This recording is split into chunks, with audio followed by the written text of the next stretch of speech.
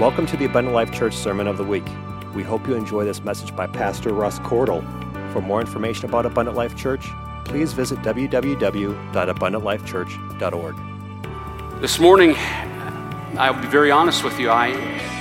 When we were leading up to this program, I really wanted to just give a lovely devotion to you folks this morning, just to spend a short amount of time and then get back to the kids and get to our Connect Fair and just enjoy your fellowship and all of those wonderful things. But I woke up Thursday morning. God gave me a very specific message for this moment, very clear. And I began to write my notes and was profoundly impacted by what he had to say, both to me, to our church body, and to those that are here that are guests this morning. I have a message for you from the Lord, and I'd love to share that this morning with you. So I'm going to start in the book of Matthew chapter 1, scripture you're very familiar with. You've probably heard if you watch Charlie Brown. Matthew chapter 1, starting at verse 18, says, "Now the birth of Jesus Christ was on this wise, when as his mother Mary was espoused to Joseph, before they came together, she was found with child of the Holy Ghost." Jumping down to verse 20, it says, "But while he thought on these things," talking about Joseph, now perplexed. His wife is with child. They've not been together. There's a lot of law. There's a lot of potential issues that could go along with having a young wife who's carrying a child that's not yours and is not anybody else's either. And so he's debating all of these things and thoughts going into his in his mind. What do I do? He says, "But while he thought on these things, behold, the angel of the Lord appeared unto him in a dream, saying, Joseph, thou son of David, fear not to take unto thee Mary thy wife, for that which is conceived in her is of the Holy Ghost. And she shall bring forth a son, and thou shalt call his name Jesus."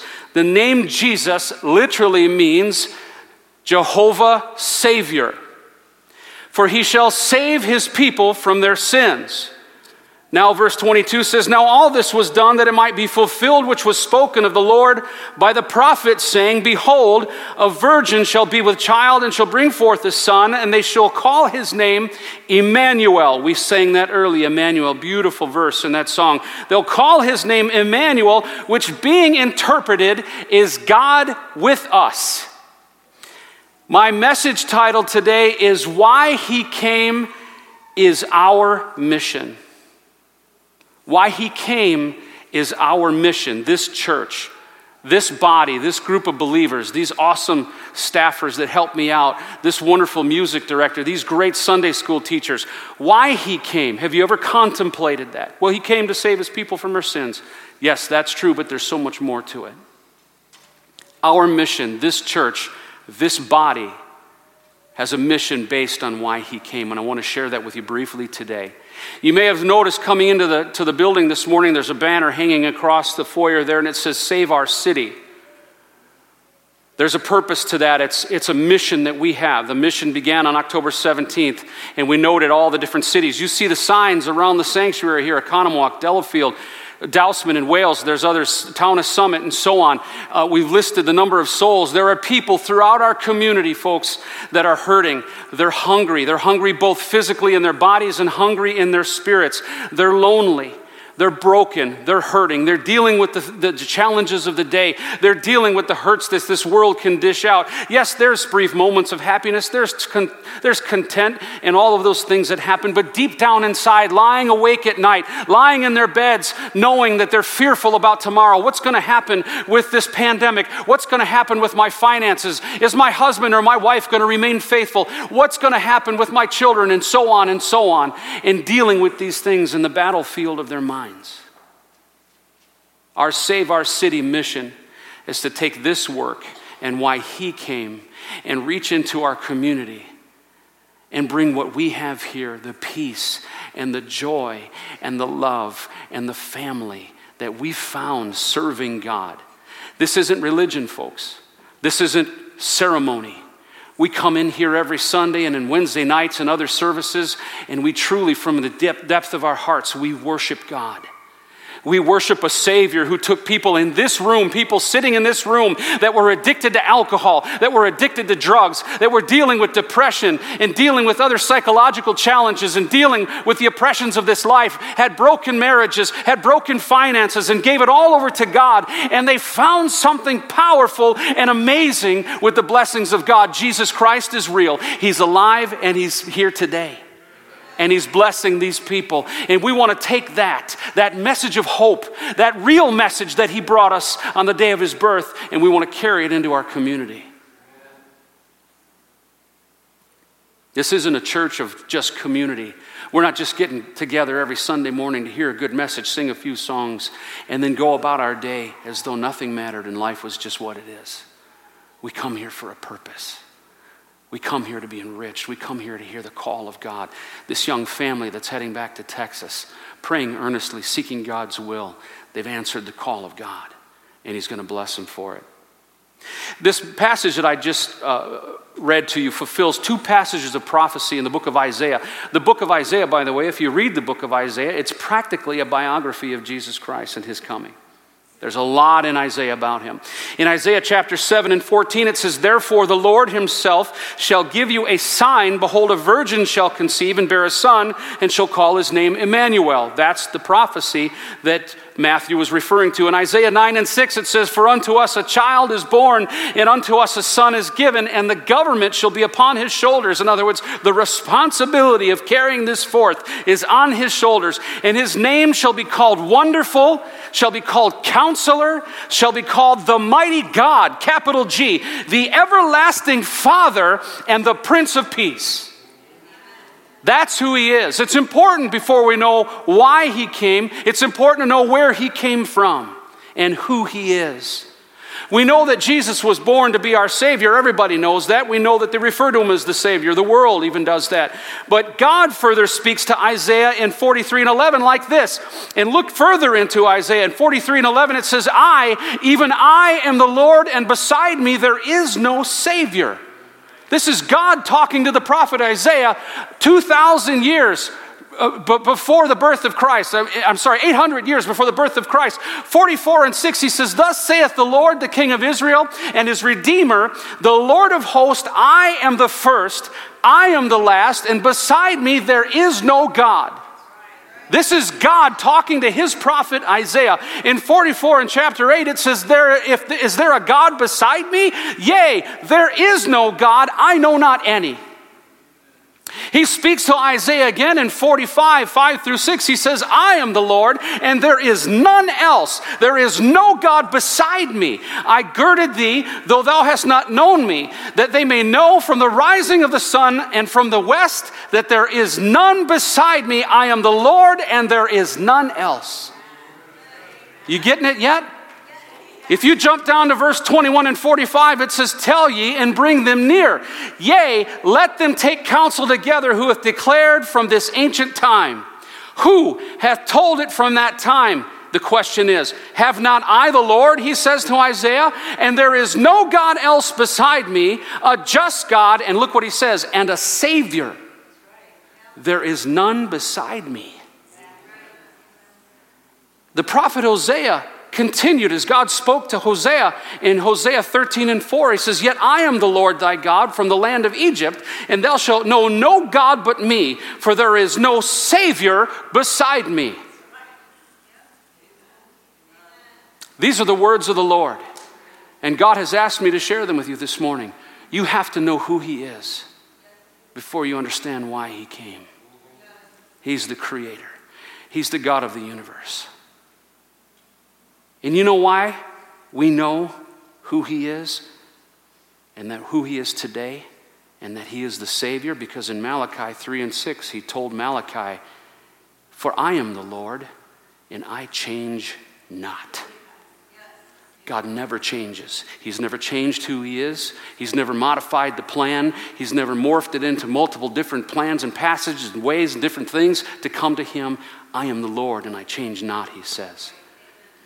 in the book of John. Look at this carrying forward into the New Testament in John. John was the disciple who understood the deity of Christ more than anybody else. He saw who Christ really was in his full deity, and he professed it in the gospel that he wrote in John chapter 1, starting at verse 1. It says, "In the beginning was the Word, and the Word was with God, and the Word was God. The same was in the beginning with God." And if you jump down to verse 14, it says, "And the Word was made flesh and dwelt among us." 1 Timothy 3:16, Paul talking to his pastor friend Timothy that he's nurtured and mentored and set at work. 1 Timothy 3:16, he says, "And without controversy," he says in the letter, "great is the mystery of godliness. God was manifest in the flesh." That means he became flesh. He robed himself in flesh, justified in the Spirit, seen of angels, preached unto the Gentiles, believed on in the world, and received up into glory. There's one person that follows that qualification, that follows every bit of that list, and it's our Savior, Jesus Christ. But let's look at Jesus' own words. In Matthew chapter 20 and 28, Jesus said, "The Son of Man came not to be ministered unto, but to minister, and to give his life a ransom for many." This is why he came. Mark chapter 2 and 17, Jesus said, "They that are whole have no need of the physician, but they that are sick. I came not to call the righteous, but sinners to repentance." The Bible tells us that all have sinned and come short of the glory of God. There ain't one person in this room that can say they're any better than anybody else, including myself. We're not perfect. We're not proclaiming perfection, but what we're claiming is that I come here every week to see if I can seek it and get just a little bit better and get after what God's got for me to do, because I'm a sinner and I need that redemption.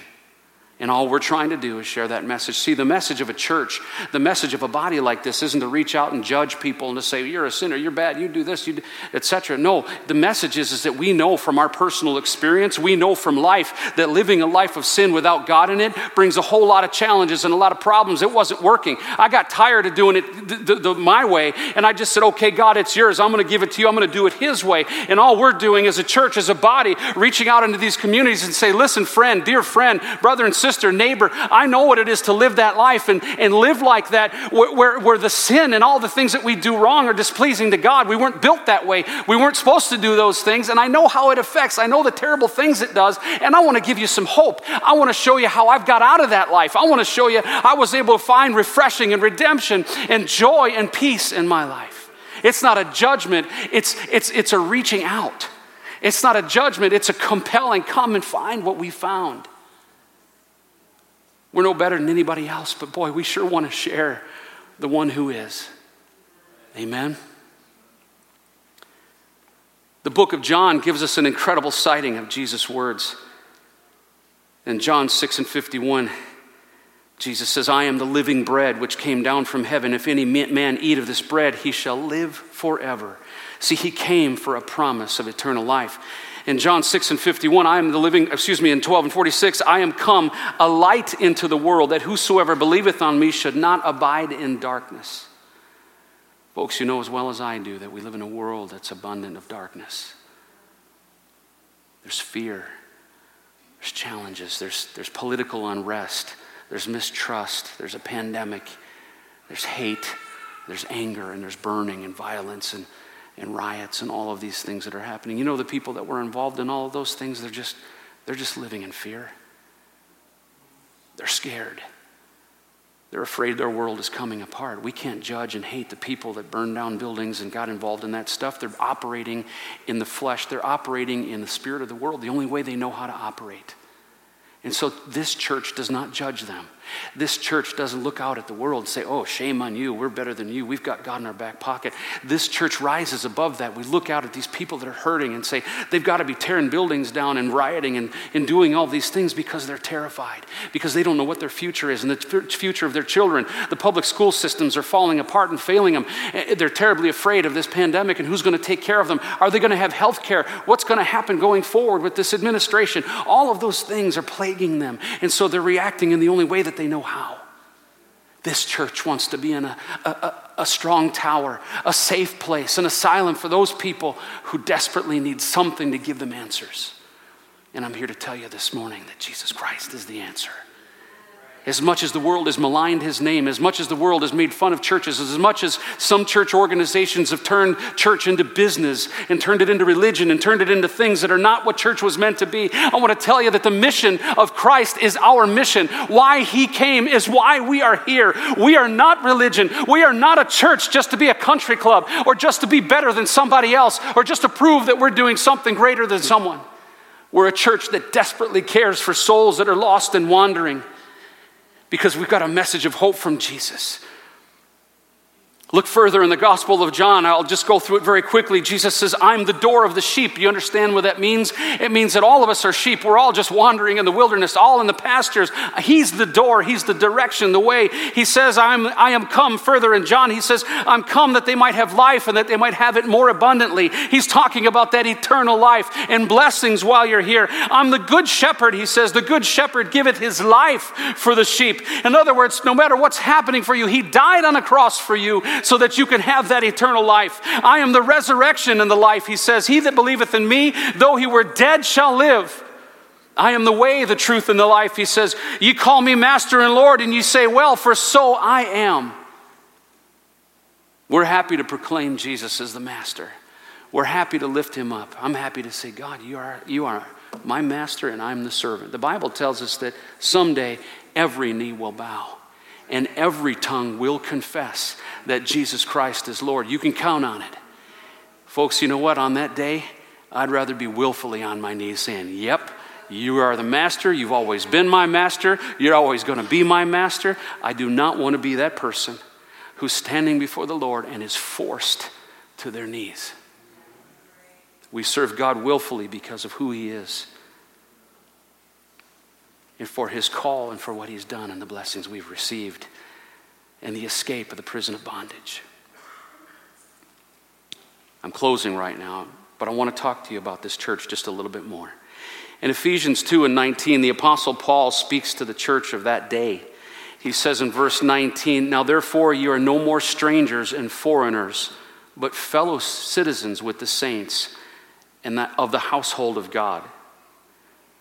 Folks, this church is of the household of God. And you are no longer strangers to us, you guests that have come here today. You're not foreigners. We don't turn away from you, but you're fellow citizens, and you can be fellow citizens. He says, you're of the household of God and are built upon the foundation of the apostles and prophets, Jesus Christ himself being the chief cornerstone. You know why we're called an apostolic church? It's from the word apostles. It's from that scripture right there. We are of the teaching of the apostles of that building, and Jesus Christ is our chief cornerstone. That's what being an apostolic church means. He taught them. He gave them everything. He was there with them personally. They took him on. They became who he was. And we're striving every day to become who he is. Finally, Jesus explains his mission, and you can stand with me this morning. We're going to wrap up with the young ones are going to come up and sing one more song with us. Jesus explains his mission in Luke chapter 4:18. He says, the Spirit of the Lord is upon me because he hath anointed me, one, to preach the gospel to the poor. That doesn't mean people without money. It means people that are down, people that are low, people that are hurting. He has sent me to heal the brokenhearted, to preach deliverance to the captives, and the recovering of sight to the blind, to set at liberty them that are bruised. This is our mission. Share the gospel, the good news to the downtrodden. Heal the brokenhearted people that are around us in our communities. Preach deliverance from life's many prisons and bondage. To help those who've lost their way. To free people who are afflicted and challenged.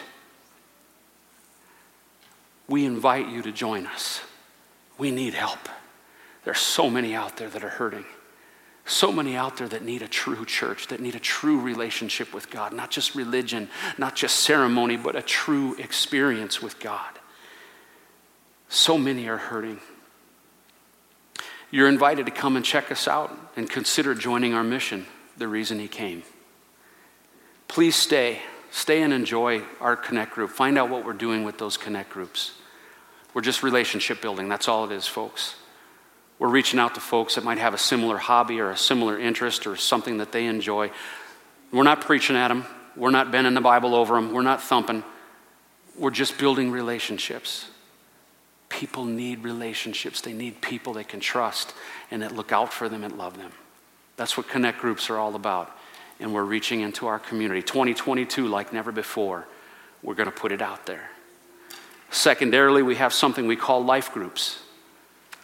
Our life groups are more designed for specific needs. People dealing with addictions and challenges and hurts and heartaches. Marriage, divorce, blended families. And Grief Share, which is a great program designed to help people that are suffering from loss and death. Oh my goodness. I bet there's not one person in here who has not known someone we've lost to COVID-19. In 2022, we're taking these initiatives forward, and we're going to do everything we can to reach people that are hurting and lonely. The suicide rate in the last 10 years amongst young people is up 50%. Suicides across the board are up because of the confinement and all the things that came along with the COVID-19 pandemic. But folks, I don't want to end on a sour note. I want to end on a great note because we're reaching people, and we're helping them find a way, and we're turning the light on. And we're showing them who Jesus Christ is and why he came. Why he came is our mission. Consider joining us. Talk to us. Give us a call. Be a part of our groups. Come back and say hi. Talk with the pastor. That's me. There's a lot of joy to be had in setting aside our own issues and reaching out into our community and helping those that are desperately needed. Amen? All right. With that note, let's have our young ones come up. They want to sing a little song for you, and then we'll break for our Connect Fair. By the way, if I didn't mention it again, there's coffee and treats out there and hot chocolate. Stick around and fellowship a little bit. And give these guys a great big hand, will you? Amen.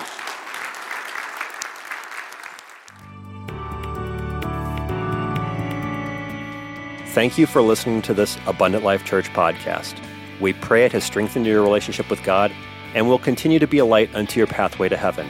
If you have any questions or comments regarding this podcast, please telephone our ministerial team at 262-965-5177 or email us at info@abundantlifechurch.org.